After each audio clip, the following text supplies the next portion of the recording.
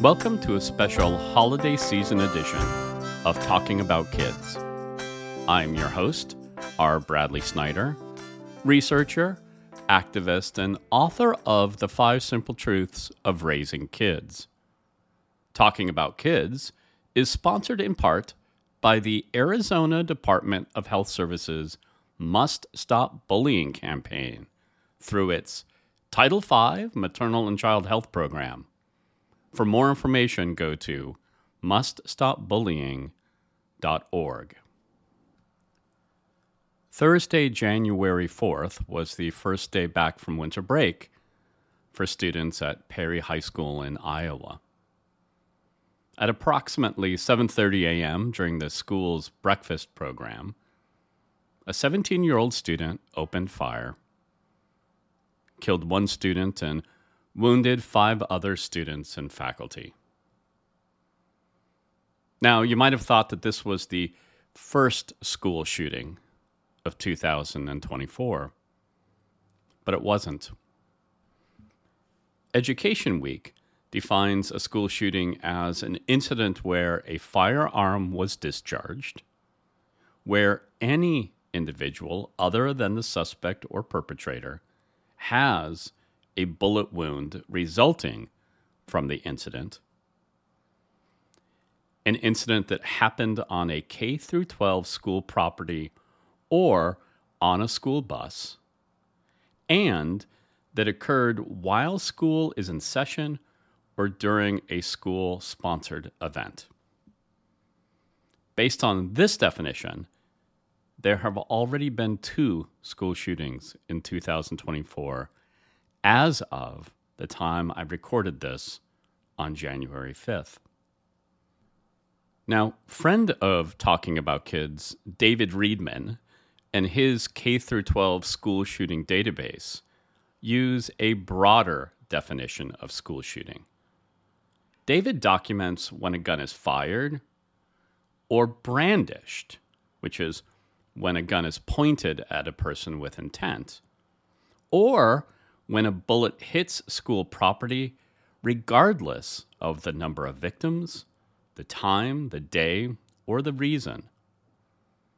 Based on this definition, there have been 4 school shootings in 2024 as of this recording.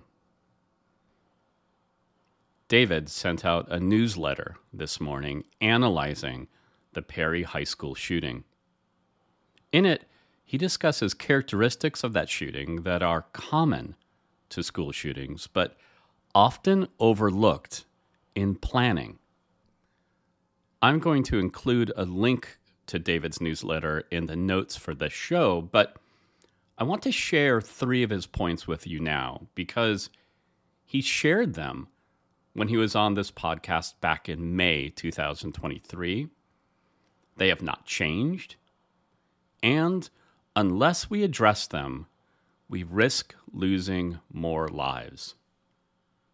First, David points out that this attack, like many planned attacks, can happen before classes start. And yet, the planning and drills that we do at our schools only account for those during the school day incidents. The other thing David points out is that most shootings at schools don't take place inside a classroom. And yet, that is exactly how we plan for them, as if they are taking place inside a classroom while class is in session. And finally, maybe scariest of all, school shootings are often planned as both shootings and bombings. The shooter in Perry High School had a bomb with him, and yet most schools opt to plan for barricading in place over evacuation. And as David points out, when there is a bomb involved, barricading in place might be the deadliest response option. Thank you for listening. For more of the information I cite, please visit talkingaboutkids.com. From there, you also can find out about upcoming episodes, suggest a topic, learn more about me and my books, or submit your questions for future guests. Our theme song is by The Senators. For more of their music, go to thesenatorsmusic.com.